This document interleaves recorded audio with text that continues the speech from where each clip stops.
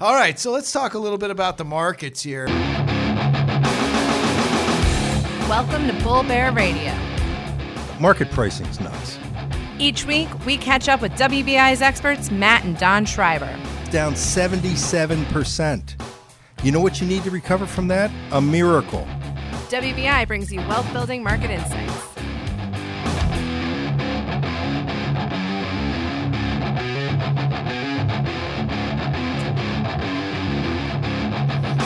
Hi, I'm Matt Schreiber, and this is Bull Bear Radio. We're bringing fun to finance here. Always talking about the markets, the economy, the stocks that rock.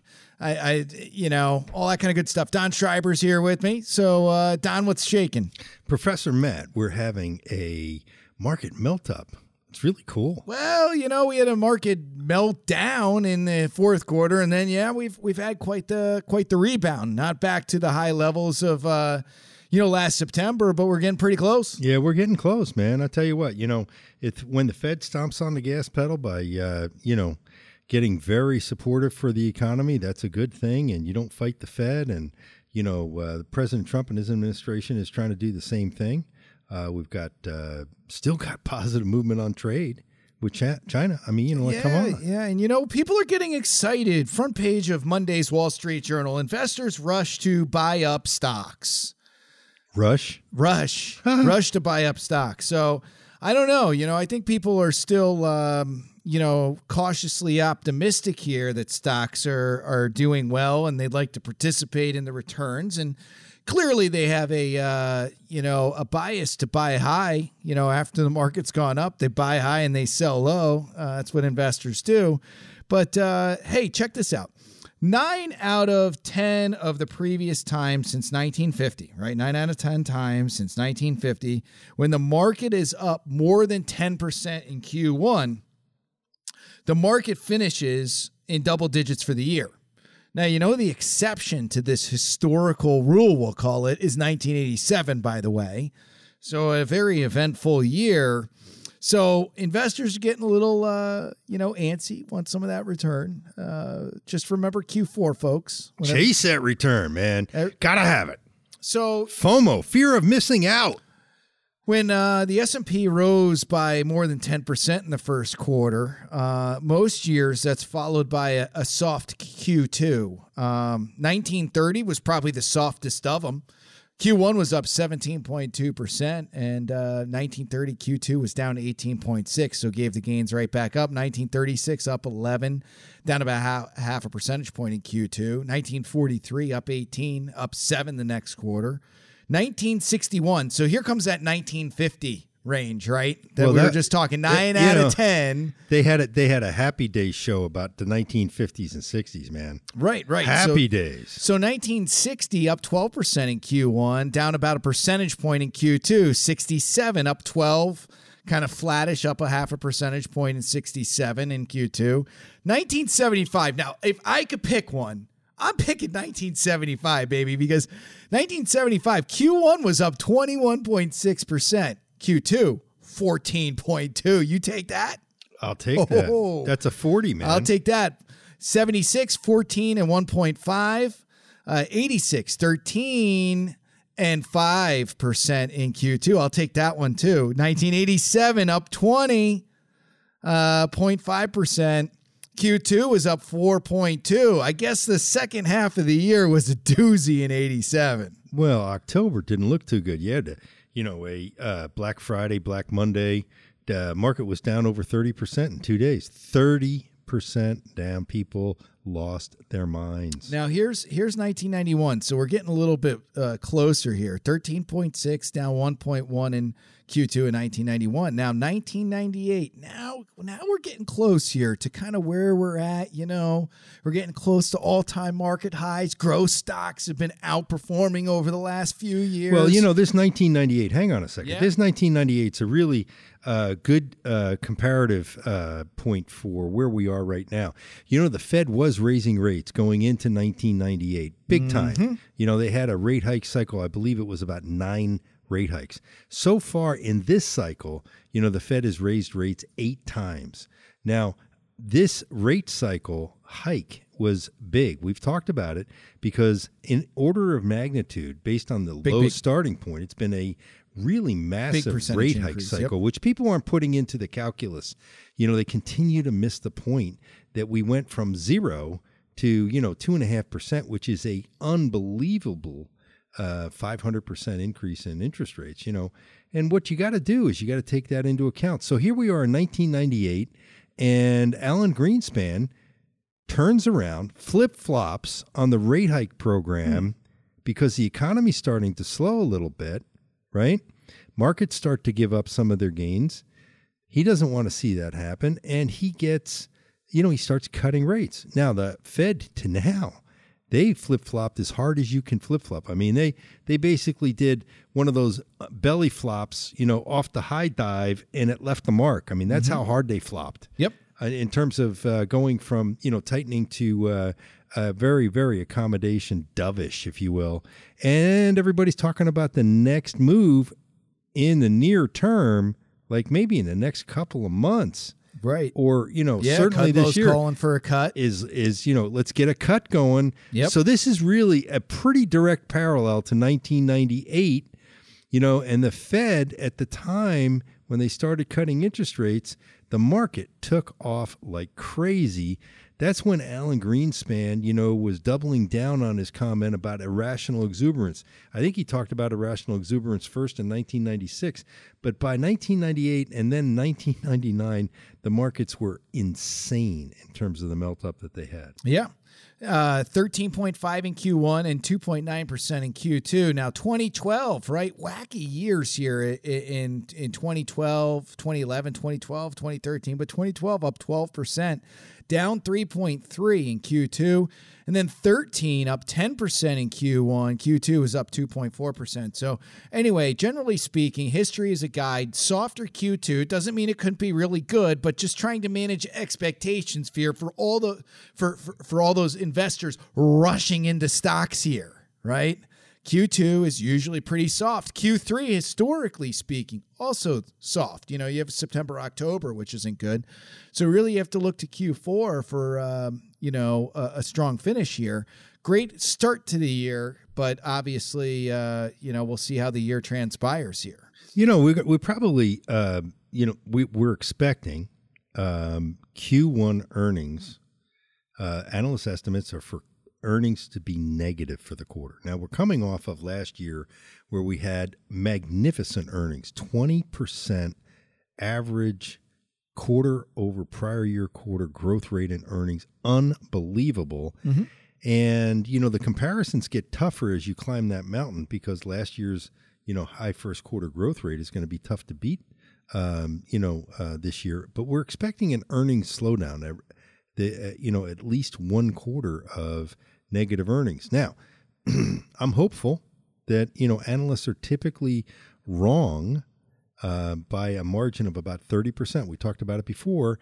And if they're, they're predicting, maybe down -2 or something like that, if they're off by 30%, we actually might be able to get away with a positive number. Oh, that'd be great. That'd be better than expected, and it would support the market consensus of moving higher.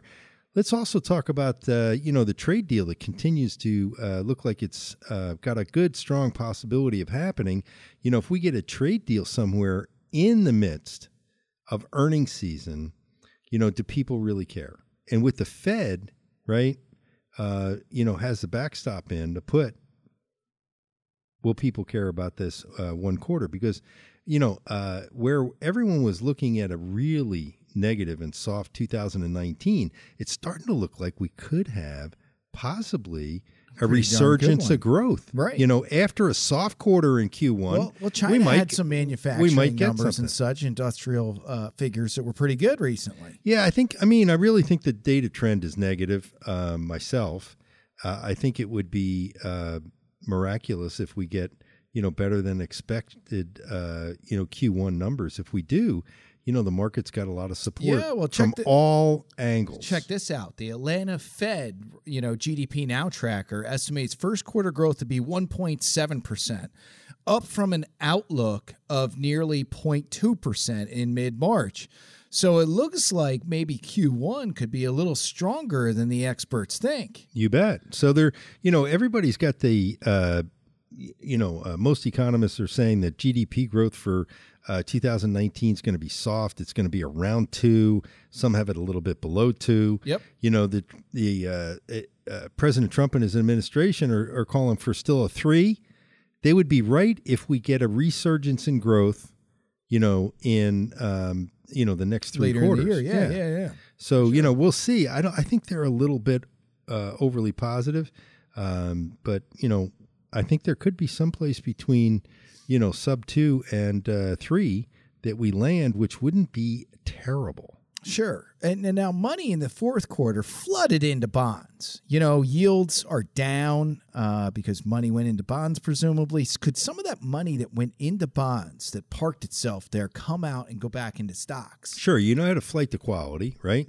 Yields on bonds relatively low, except for high yields. And so some of the money could find that was just looking for a safe haven, flight to quality would come back into equities once the risk starts to abate in people's minds. But, Right. There's some risks. There was a really great piece that Bloomberg had out this morning from Morgan Stanley, and just really interesting.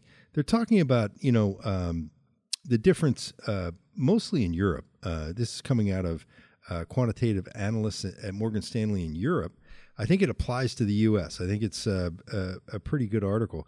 High yield dividend factor valuations are near historic lows. That's the lead, right? Mm-hmm. Right now, in this environment, because we've had such a strong recovery from the fourth quarter,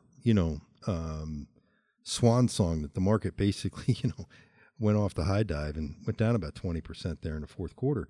There's been a rush to quality stocks that have really strong fundamentals and still have growth, right? Right. There has been a little bit less support in the pure growth plays, the tech plays, growth and momentum plays, but they're all pretty highly valued.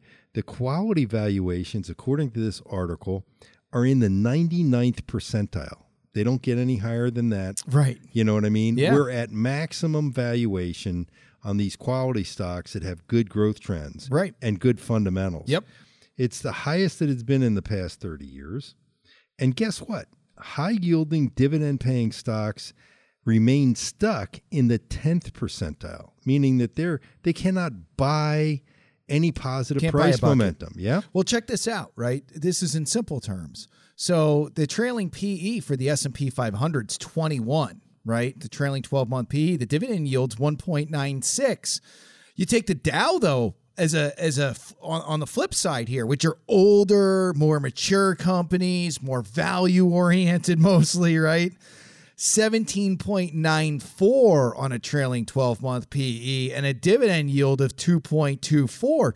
So it's just a tale of two indexes. So what Morgan Stanley's saying, just if we look at two of the biggest, baddest indexes in the world that everybody knows, S&P 500's got some more of those technology stocks in there and communication services, more of the quality flair probably too, much higher PE multiple.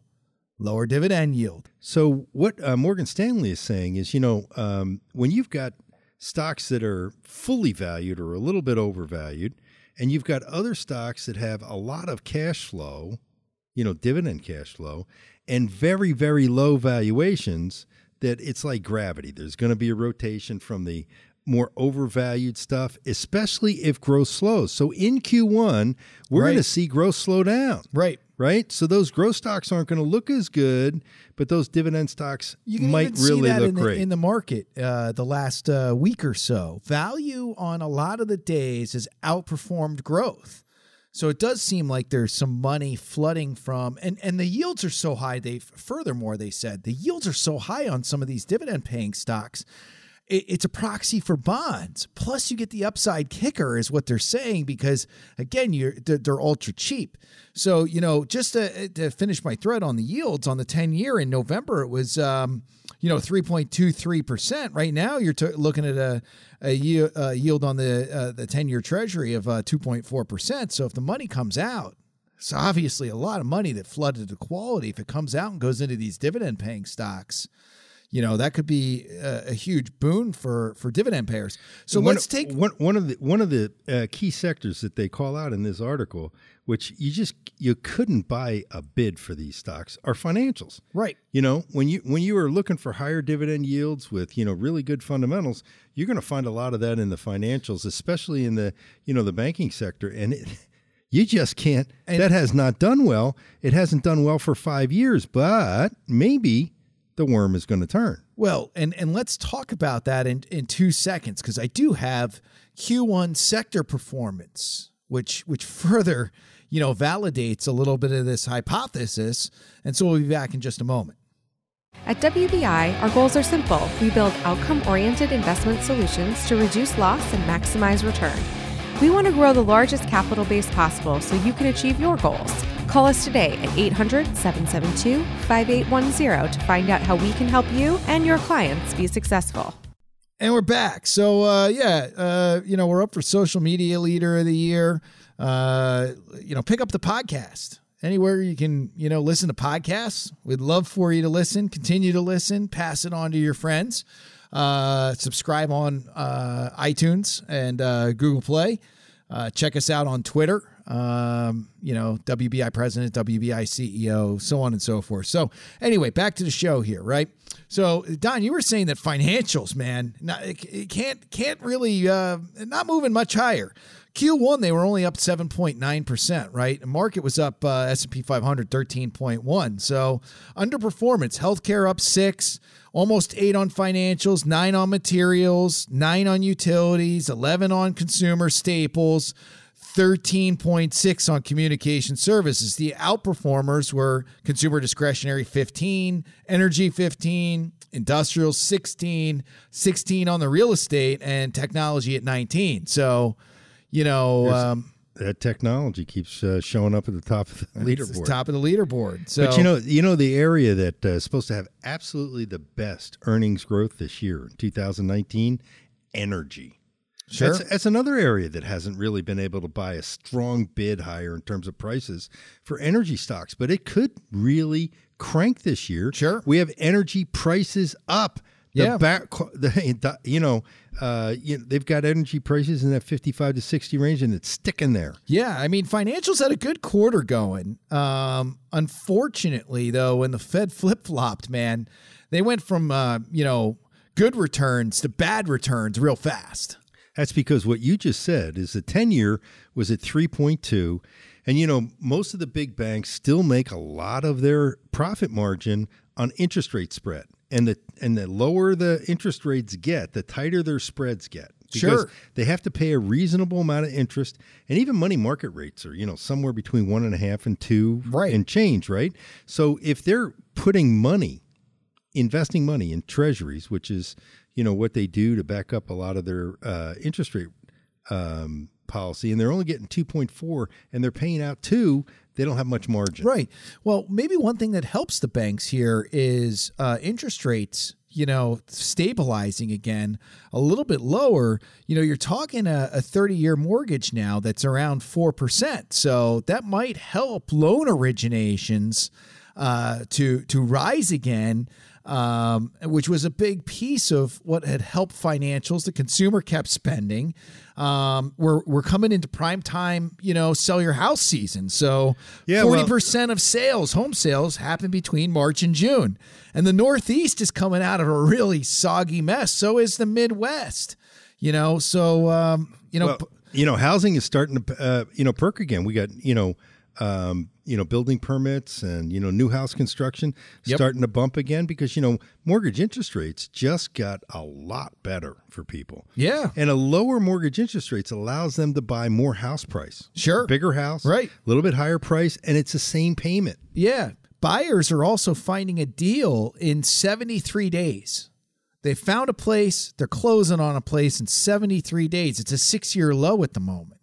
There's not as many bidding wars, but there are a lot of people are finding a place and buying it pretty darn quick. Cool. So that's good. That's good that for could the be- economy. that Good could- for the economy. good for the economy, That could good be for a the surprise banks. for the first quarter, maybe the second quarter. It'll really be a surprise And- because, housing is a big piece of the economy. It's like 15, 16, 17% of the economy. Right. Could help the industrials, materials and all the things. If people buy houses, they fix them up. So Yeah. Maybe Lowe's and Home Depot will be, on a hot streak. sure. So that I was kind of reading into this. It's like connect the dots, right?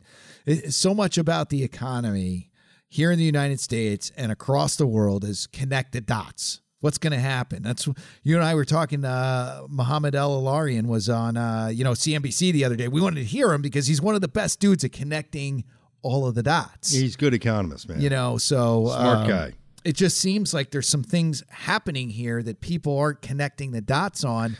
And maybe the growth figures, like we're saying, are going to be a little bit better than the experts think. Maybe it's not all doom and gloom here. I got to tell you, one of the things that's, really positive, I think, for the economy and the markets, because consumer sentiment determines on how much people, spend. And consumer spending, since 70% of since the economy. since the end of the fourth quarter has been getting soft. January, February, consumer spending's a little softer. The trend is less positive than it was.